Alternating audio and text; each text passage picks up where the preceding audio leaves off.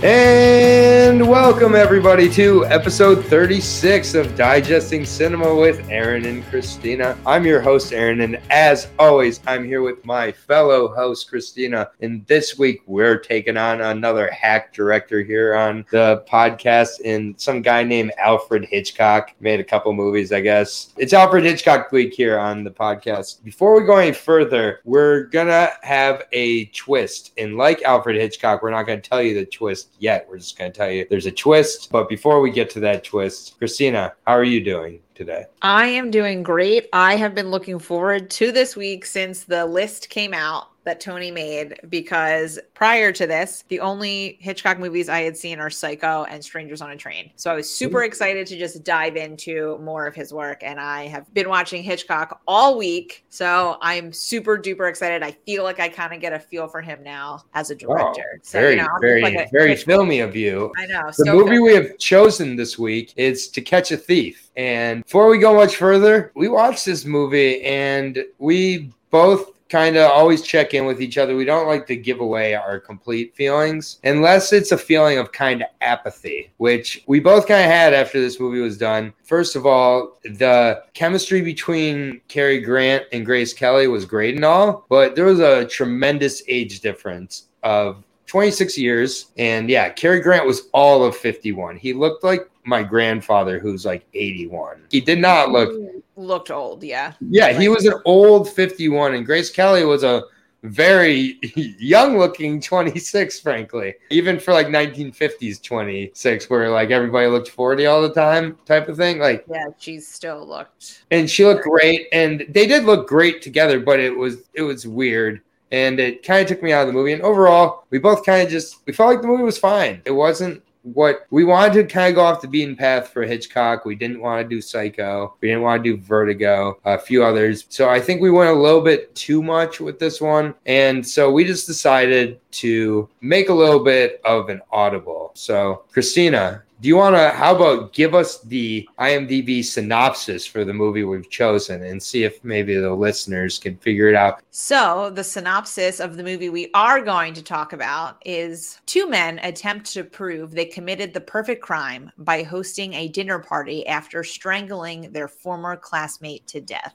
Would you have been able to figure out what movie we were talking about before choosing this movie? Yes, because I know Anthony has seen this movie, so I was familiar with this particular movie. Okay. But that would be the only way. Had he never heard of it, I would have never known this. It's 1948's Rope is the selection this week that we ended up making after deciding to not go with To Catch a Thief. With all due respect to Catch a Thief fans, it was fine. I would have gotten a 2.5 out of 5 stars from me, like straight in the middle. And that's what I think the point was. We wanted the conversation to be good, and I think the better conversation is with Rope. Yeah, I mean, I think we kind of just summed it up with weird age difference, beautiful scenery, and like Cary Grant's hot, Grace Kelly's hot, just together.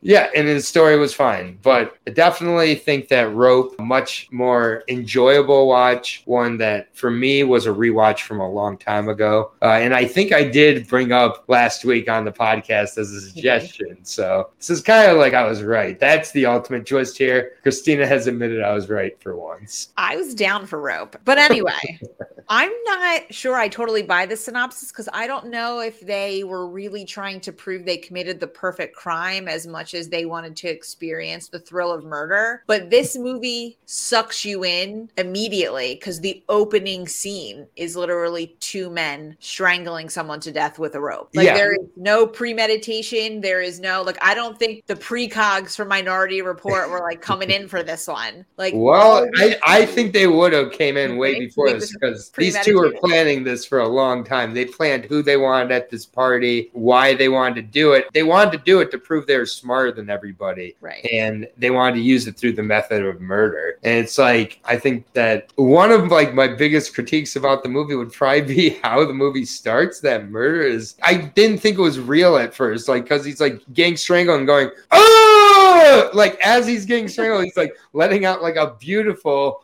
like belly yell I'm like, are they on the stage here? Is it gonna like zoom out and be like, all right, these are 3 actors? Like, even though I've seen this before, I still was like, man, this like death scene at the beginning, not the best, but like I think it had to not be graphic due to the time period it was in. Like, there was a certain, so that's more me poking fun at it. But yeah, they kill the guy with the rope, put him into the chest, close the chest, and they just put a cloth over it, and they're like, we're gonna serve food on this. Right. I did. Everybody has a problem with the chest. It's a move I would do at a party.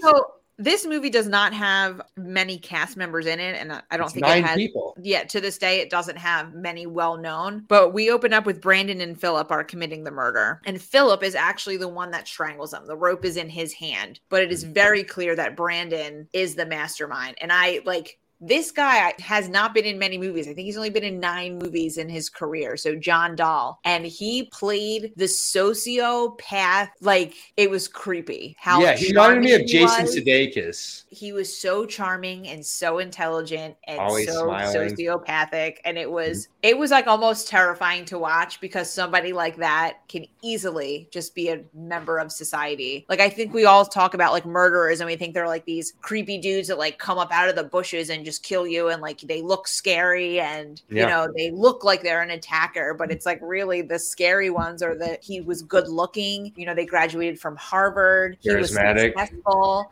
he had this nice apartment. So it was just like, you would never suspect that he's, you know, wanted to kill essentially for the thrill of killing somebody. Yeah, I mean, well, Philip also wanted to do it. So it's interesting. Your read is not the read I had. The read I had was they wanted to prove they're smarter than everybody. They wanted to do that while also killing someone they kind of had maybe some weird petty grudges from this prep school or whatever, which James Stewart was the head of, Jimmy Stewart, who is like the main cast member in this movie of 9. But, you know, I thought of those 3, I kind of agree with you. I thought both Philip and Brandon, I thought they were both definitely the stars of this movie. I thought Philip was great. I really responded to Philip. You got the read. These guys were a couple, right? I did not get that read at all. If anything, I did. Philip didn't really seem like he wanted to do this, and he seemed like he was the guilty party after the fact, which I thought was interesting since he was the one that actually did it. Almost as if like when a couple gets into some shit and it's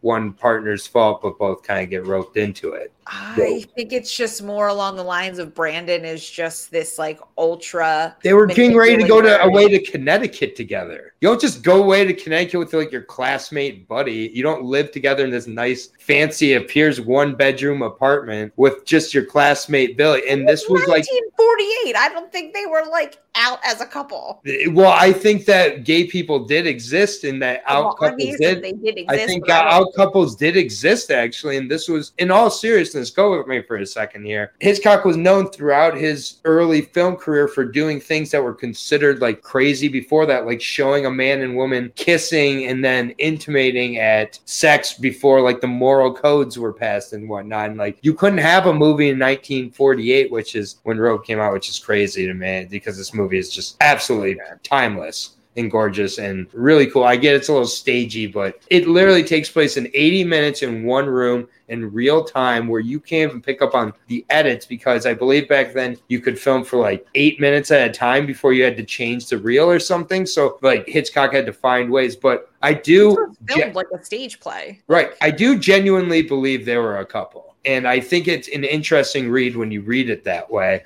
which, you know, because it's like there's often times where one member of a couple gets the other one involved with a lot more that they don't want to. And then afterwards, like they're bickering like a couple. It's like, lower your voice. Let's argue about this later. And then like, let's get drunk together. Like they were gay, in my opinion. This is Hitchcock's gay movie, and I love it. You don't have to join me on that island. I didn't get the couple read, but I did read that they have some sort of complicated relationship in that Brandon is clearly the alpha of the two. Like he was taking the lead. He was doing the manipulating. And it just kind of seemed to me that like that's always how their friendship, their relationship, however you want to put their coupling together, always work. It just kind of seems like almost like Brandon had groomed Philip to be this like submissive person and just do whatever he said, because Philip seemed like he didn't want to be a part of it, but he was the one that literally strangled strangled somebody. Brandon just held him. Brandon didn't actually, and honestly, I could see him saying, if the cops come, I mean, there are examples of that throughout the movie too. Of Brandon, when the gas got put on the fire, whatever the saying is, like when they called towards the end of the movie, Brandon was like, "You go answer the phone, Philip." Like Philip's like, "I don't want to." Like every single and then Mr. Rupert, who's played by Jimmy Stewart. It's Mr. Rupert, correct? His first name is Rupert, yeah. It's Rupert, okay. And he was like kind of the head of the school or whatever, wherever they went. And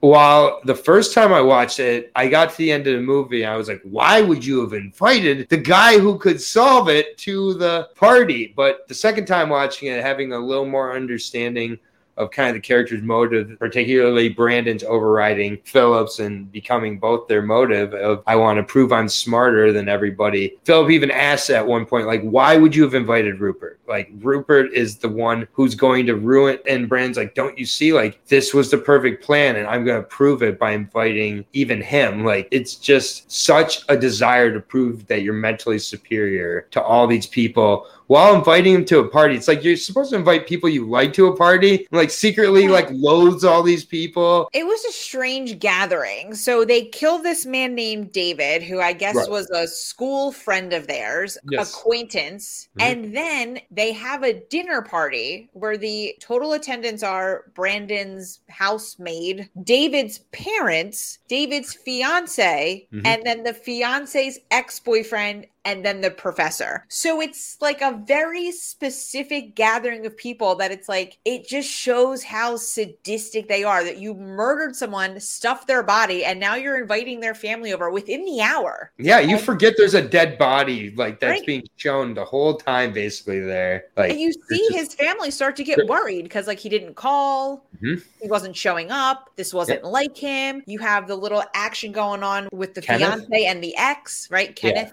and her name was Janet. So Kenneth and Janet were like, they had a little thing going on, and she was kind of getting tiffed because Brandon kind of made it seem like, oh, well, maybe they can get back together. All of this is happening, and you start to see them worrying, and then Philip starts worrying, and Brandon is like cool as a cucumber. And it's like, this movie is so well done because you have the mystery of us knowing that this occurred. So the movie becomes, I guess, the simplest plot is who is going to find out. But then when you really pick up on the nuances of what you're watching, is you're watching like a father literally take appetizers off of the chest, off the grave. Yeah, like Jimmy Stewart says it later in the movie. He's like, we're literally eating off the grave of David. It's very, very dark. Do you think this movie would have been slightly better if they didn't show the murder outright at the beginning? And part of the wonder was, did they do it or not? Because by showing the murder, it becomes what you talk about here. Who's going to find out? We know they did it. There's not that extra layer of intrigue or like kind of mystery to it of, did they really do it? I think it totally makes it a different movie because then why would we, the audience, wonder if they did it? Well, even wonder if there's a dead body in there. Like, how else would you have shown that there's even the possibility of a dead body in the chest? Like, just because David's not there, we were supposed to think that one. Yeah, and like just pick it up. Like, just don't show the murder and show the rest of what. Yeah, so I guess that it's more making it a modern problem. Actually, this was again in 1948 and still tremendously progressive for the time. But well, now that I'm a Hitchcock expert because I watched like 5 of his movies in a row, there are 2 things I appreciate with him. One, actually, I'm going to make this 3 things I appreciate with him. One is the way he uses the camera. Like, there's a specific scene in this movie where Jimmy Stewart's kind of going through what happened, and all you hear is Jimmy Stewart's voice, and the camera just follows you along to what was going on, and you're zooming into the chair, and then you walked over there and you see the camera go. And I just think he's so creative, and he does that in a lot of his movies where he just lets the camera do it. Or you'll have moments in the movie, this is number 2, where there's not a lot of dialogue and it's just music and you're just watching whatever the scene is.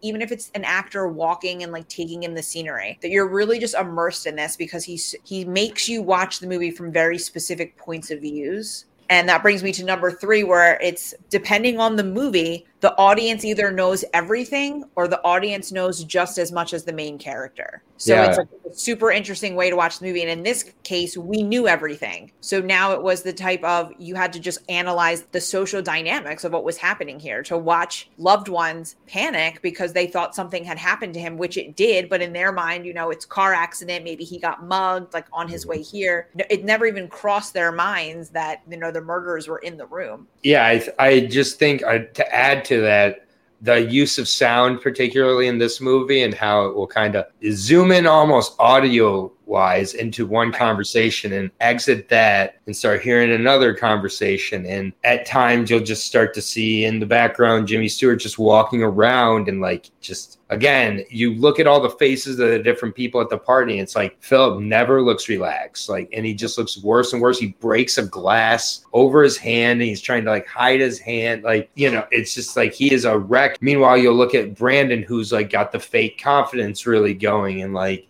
just looks like he also looks on edge, but he looks like he's trying not to look on edge. He's taunting. So like he brings out books to give to David's dad. And what does he tie the books with? The murder weapon. Yeah, like the arrogance and the confidence is just like, he almost wants to get caught. He wants to make it the perfect murder. And I think that it's interesting because it's very meta. I think that with this, you know, Hitchcock was just originally, I think, just trying out something here. He wanted to try an exercise, and he ended up in the process making like a perfect murder movie, like 80-minute movie in real time again. Like this, I don't know too many movies at this point that had done just like 80 minutes over real time this way, where the time that's passing is what's passing on the screen. I just think that was really interesting, or at least close. Maybe it wasn't like 24 style minute by minute, because there was an entire party in 80 minutes. So as much as I, as a introvert, dreamed that my party would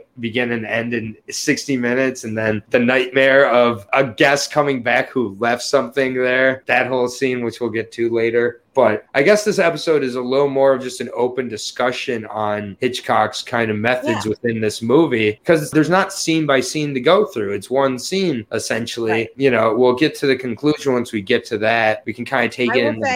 I think my favorite part would be there's a shot in the movie where it's the main focus of the scene is the chest with the food on it. And you kind of are seeing like the further part back of the apartment. And right off to the side is Jimmy Stewart and like the housemaid are having a conversation, but you're zoomed. You're listening to them talk, but you can't see their faces because we're zoomed in that they're talking about, oh my God, where could David be? All this stuff. And it's like, he's right there. The camera showing you he's right there. And then at one point she turns around and she starts to clean up, and she just goes to lift it up. And Brandon comes over and he's like, no, we're not going to clean this up right now. Like the books don't need to go away here. You see Jimmy Stewart looking at him just like, I've gotten that look from my mom before when I used to live at home, and she was about to open the cupboard where my pot was. And I'm just like, oh no, we don't need it. And she, like, we've all done that as a kid, where like, and the parent know, like, it's like, why are you like running upstairs? Why are you running inside before I just got it? What? At that point, I was so stressed this is a consequence for being a pathological liar as a kid. But I'm just like, dude, they're so caught. And like, now he's just like dancing around. Like he knew when he came back that time, like, and then he's like, when do I reveal that? And that whole scene. Yeah. It's just like, I love that scene too. The maid would not drop how it doesn't make sense to use a book chest, which again is something I would do at a party, which is not a compliment. Like that is like, it's just like, why are you using, that's not a table. Like, well, she was like offended. She was like, was my dining room table like not set up nice enough for you? Right. Why would you not?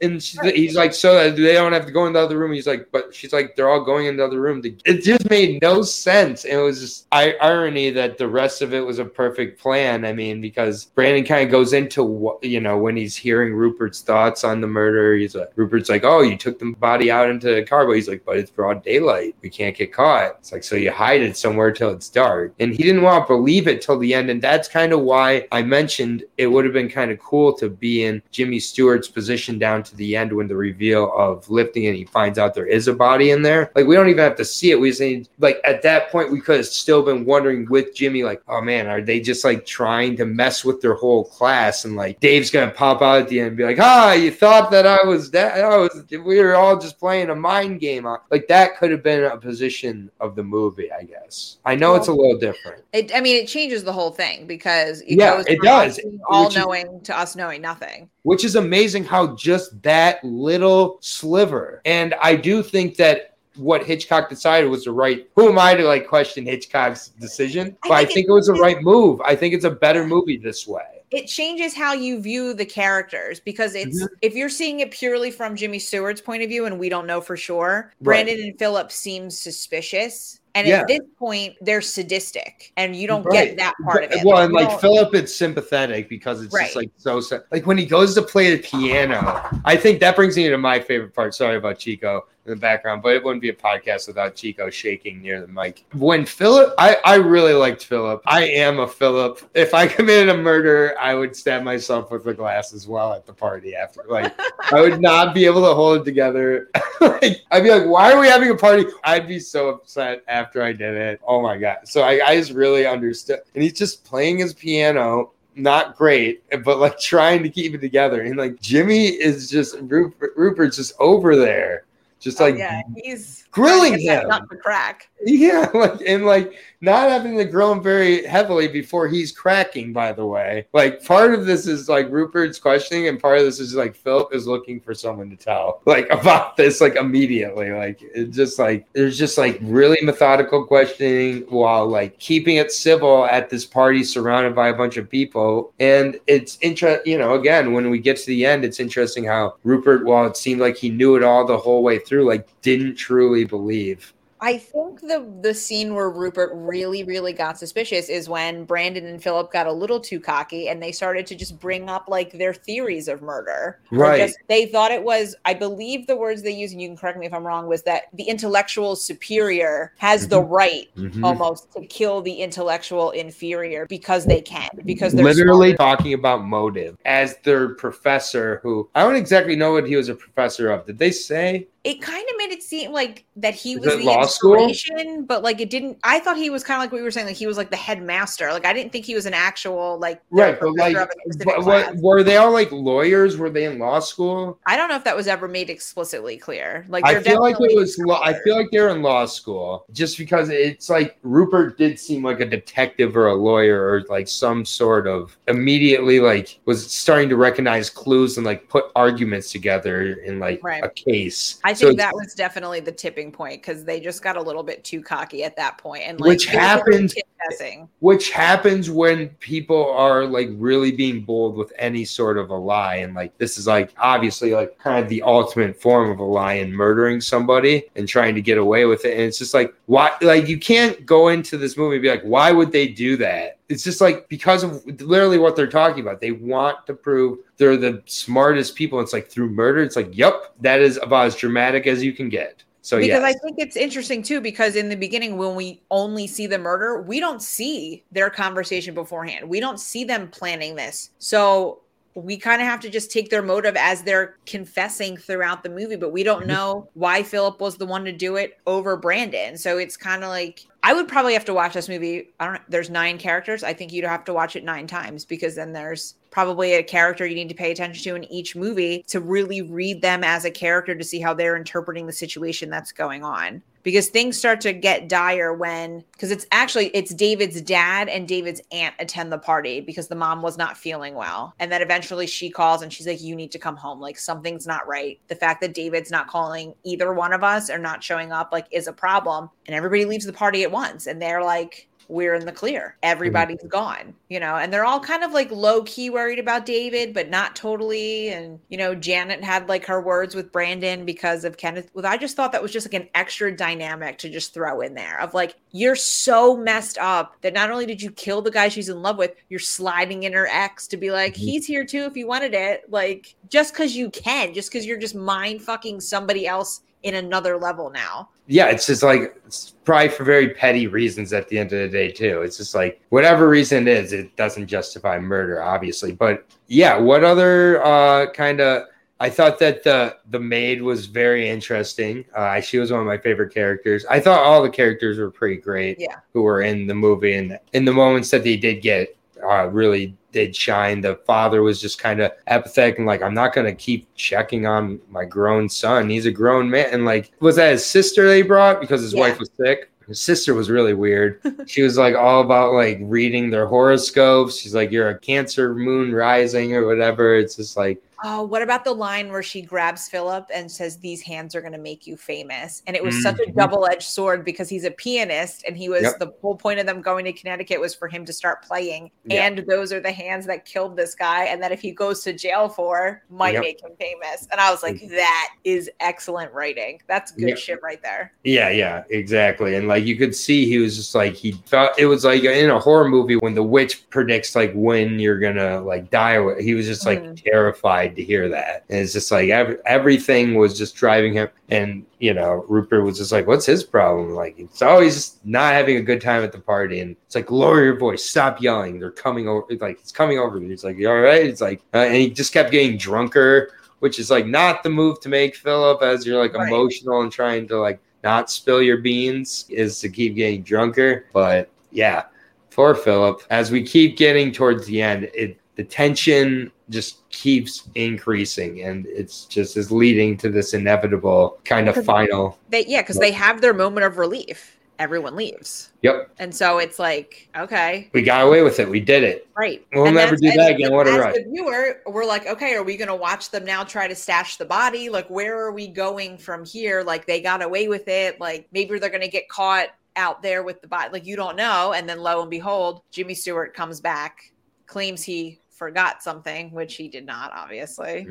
And I mean, he doesn't even like lay it down in like a corny way. Like, you know, some movies are like, and now I'm going to tell you how I figured it all out. Yeah, they show him laying it down. They show him putting it right onto the chest when he gets back up there. Right, but not in a way that this felt organic, because he didn't want it to be true. Like, I think there were points where he kept trying to like give them moments to confess. There were times where he was like trying to figure out a different scenario. He thought they were trying to get a rise out of him. Like in a real life, I think if this was happening, until you saw the body like he did, I don't think you truly believe they were murdering. You'd be like, you're trying to be smart asses. You're trying to make me think like this was like a game to try. David, come out of the bathroom, like, or where, come on, like, and it's just like when people haven't committed a murder, it's pretty hard to believe they'd commit a murder before they commit a murder. So, like, I just think that was like a pretty brilliant part. I loved how the backdrop, you could see how it was slowly getting darker out, just like very little nods that the time has passed. And then when they show the angle of opening the chest, I thought was a perfect angle of just like, you just saw like kind of the distraught on, it was the most out of sorts Jimmy Stewart looked throughout the movie. Like the whole rest of the time he kind of kept it together, but like then he's like, oh my God, it's true. Like and he knew him. Like you're seeing the dead body of your student. Right. And you know that your other students killed them. Like that's... Yes. And then we had a party around him the whole time. Like, right. And then you realize how sick they were. Like you were eating deviled eggs, like appetizers off of the coffin, essentially. Like, it's pretty nasty. And what then about when they whip out the gun? Oh, yeah. The gun was interesting. It was...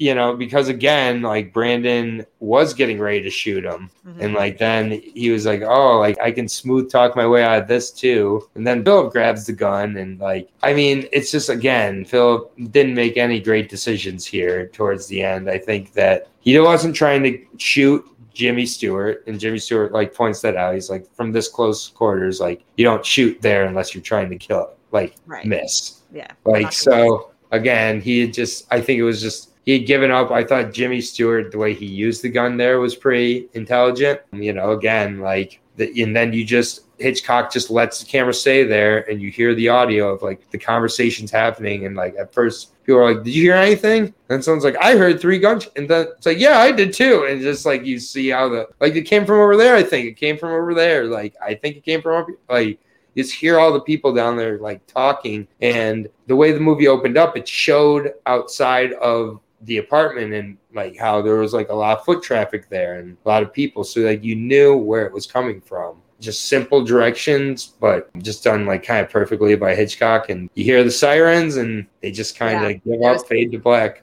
It was perfect. Yep. You got the sirens. Philip looks terrified. And I think even Brandon did a little bit. Like Brandon. Yeah, towards the end, he finally did crack a little bit. Yeah, he lost his confidence. And I think part of it was sadness and disappointment over being found out by Rupert versus getting in trouble. Like, I think for him, the part of the thrill was like, no one figured out that I did this. Even though his actions were basically like begging for somebody to figure it out, he still thought that like, I can leave all these hints and these people are still so stupid. They're never going to figure it out. So I think he was more disappointed that he got figured out than the police were on their way. Yeah, at that point, the whole time it was to prove his intellectual superiority, and like he wasn't at the end of the day. And that was just his ultimate fear. It was like the ultimate, like, yeah. So at that point, he didn't care if he was guilty or not. And Philip would have lived the rest of his days so on edge and crazy that it didn't matter. So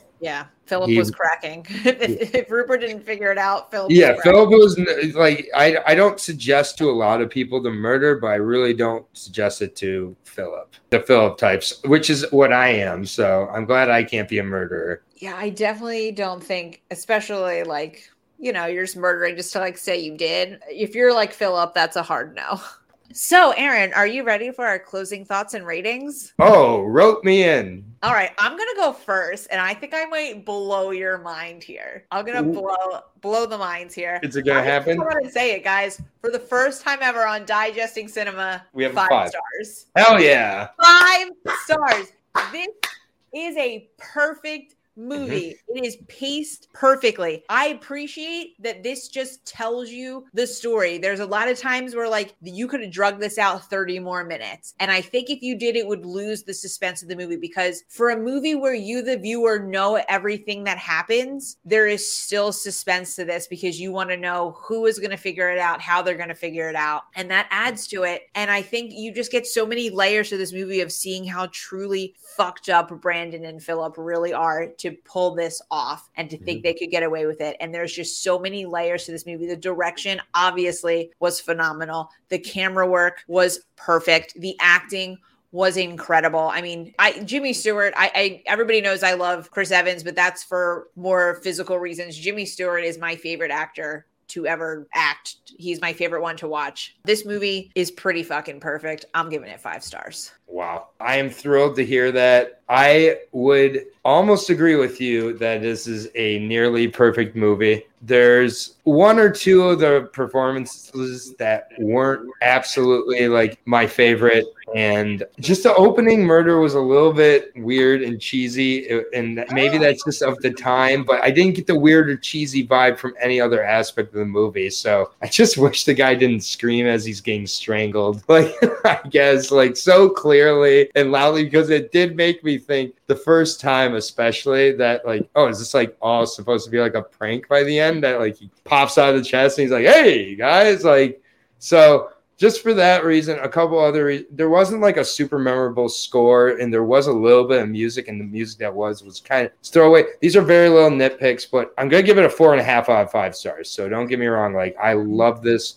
This is one of my favorite Hitchcock. I'd be interested once you see a little more where this ranks. This might be your favorite still, which I'm not sure if it is as of now, but I don't know. I did watch Rear Window and Vertigo. Yeah. So like you've seen some great ones. Those are all like Rope is definitely up there for me though. Oh yeah. I loved it. I agree that I thought the lead performances were really great. Jimmy Stewart was good. I was thinking there could have been someone else casted as Jimmy Stewart's role, but I couldn't really spot who that would be. But again, I'm not sure if like that was meant to be Jimmy Stewart in that role. I felt like Philip and Brandon were like meant to be. So again, these are just things that keep it from a completely perfect, but still great time. 4.75 out of 5. That's got to be our highest rated of the year, which I think is fitting for Mr. Hitchcock. I think that's pretty cool. So I'm glad that we made the switch. Just for fun, what would your rating of To Catch a Thief be? Probably just quick. 2.5 or 3 out of 5. It was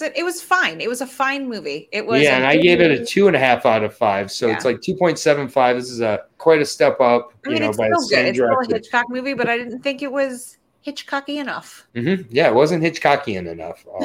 Definitely agree. Next week we could easily pick another Hitchcock movie, and maybe my suggestion will be because what's our theme for next week, Aaron? Our theme for next week is mystery film, just mystery movies. So this could be really any. It could be Mystery Men, could be Clue. It could be Notorious. I'm gonna go first with my suggestions. Yeah, please do. I am going to I'm going to give you 5. 3 I've seen already. 2 I have not. I'm going to throw out Knives Out because we haven't done a Chris Evans movie yet. And I'm just going to do my shameless plug. But I will say for the other 2 that I've also seen that are just great are Clue, which is, just the classic murder mystery. The other one I will mention that I have seen already, which I'm not sure if you saw it yet, but it is another great mystery. Also starring Cary Grant being way too old for the lead with Audrey Hepburn is Charade. 2 movies that I have not seen that are mysteries that I would like to see. The first one was a recommendation from our former guest, Andrew Barr, 1973's The Last of Sheila. And never heard of that. The one I would also like to recommend came out a few years ago, starring John Cho, and that is Searching. Okay. I have seen Searching. I loved Searching. Searching is a great one. Okay. So I have seen a few of those. I'm going to throw out Hitchcock. So really anything from his catalog I'd be willing to talk about again. You want to do Strangers on a Train this time? I would love to do Strangers on a Train. My suggestion will be Strangers on a Train, Notorious, which I believe is also, or Stanley Kubrick's The Killing. Takes place at a racetrack and I believe was a pretty another influential kind of crime mystery movie done by Kubrick. It would be cool to go from Hitchcock film to a Kubrick film. That would be Spielberg to Hitchcock to Kubrick. That would be pretty powerhouse directors. So those are my quick suggestions kind of off the top of my head. And also Shutter Island. I love Shutter Island. I think it is endlessly rewatchable and one of my favorite, if not my favorite, Martin Scorsese movie. So Leonardo DiCaprio, he's made appearances on the podcast before. Mark Ruffalo, I love Mark Ruffalo. Ben Kingsley. This movie is an absolute trip. It's one of my favorites. All right. Well, the only one I've seen of yours is Strangers on a Train, and you've pretty much seen all of mine. So I will let you pick because I kind of picked last week. I feel like I was the deciding vote. So I'm going to leave this all to you. What is our mystery film going to be, Aaron? What do you want to watch the most? Oh my God, this is so hard. It's really hard for me not to pick Shutter Island. Well, that's the one I wanted. I really would be curious to see your thoughts on this movie. This is one, not that I'm saying you do, but the phone has to be put off. You have to be watching. The detective hat has to be on from the beginning because by the end, if it's not, there's no way that you're going to be able to talk about it. But I'm going to say Shutter Island. This is one for me. Every time I rewatch it, I get something out of it. I've rewatched this movie. The only movie I've watched more from probably the past decade, honestly, is Joel Edgerton's The Gift. That is just a movie for whatever reason. I just love it with Jason Bateman and Joel Edgerton. So go watch The Gift if you haven't seen The Gift before. That is a great movie. But let's go with Shutter Island. Martin Scorsese. Okay. Yeah, I'm really looking forward to hearing your thoughts on it. There's going to be plenty to talk about. I will guarantee there will be theories next week. It is impossible for there not to be. So, oh God, now I regret. Strapped in. We are going to Shutter Island. Martin Scorsese directed. Leonardo DiCaprio. Is this our second or third Leonardo DiCaprio? It's at least our second. It's our third. Quick and the Dead, Aviator, Shutter Island. Oh, that's right. Aviator, which I believe he did either prior or after. We'll talk about next week once I get the movie this is our second Martin Leo collab. Yeah, exactly. That's very true. Wow. Look at us. Our second Scorsese. Martin and Leo.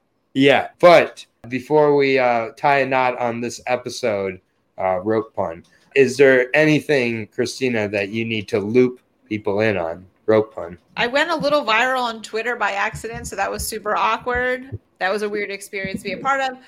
Nothing major. Hope you guys are still paying attention to the Schmodown. I don't know if the Stars are going to make a run for it. It's not looking good for us. Sure didn't sound like it was from that cadence there. It is tournament season, so I hope you guys are enjoying the entertainment. And if anybody's going to any of the live shows, I hope you have a great time and hope you're staying safe. Absolutely. I echo all those statements. Nothing going on for me other than this podcast. So thrilled to be here. 36 episodes in and strong. But for Aaron, for Christina, keep digesting cinema out there and keep tying the knot on your achievements.